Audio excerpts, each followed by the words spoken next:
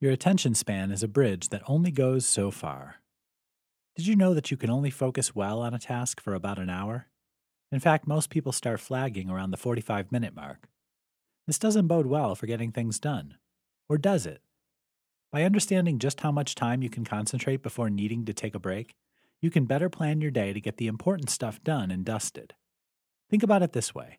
Knowing you need a break to recharge your energy about every 45 to 50 minutes means you might want to build a little bit extra time into your estimate of just how long you think it'll take to get something done. Once you've built in this extra time, be sure to use those breaks. Sometimes taking a 5-minute break is all you need. You'll find you're much more efficient once you do.